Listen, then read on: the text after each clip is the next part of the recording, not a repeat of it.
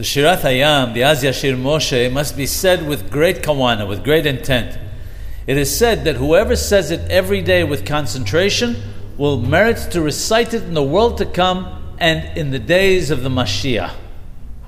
Whoever says it in great joy, taking care to say each word correctly and with the ta'amim, the cantillation notes of the Torah, and says it as if he himself came out of Egypt and is crossing the Red Sea, the Yam Suf, will be saved by HaKadosh Baruch Hu, the Holy One, blessed be He, who will forgive him his awonoth, who will forgive him his sins.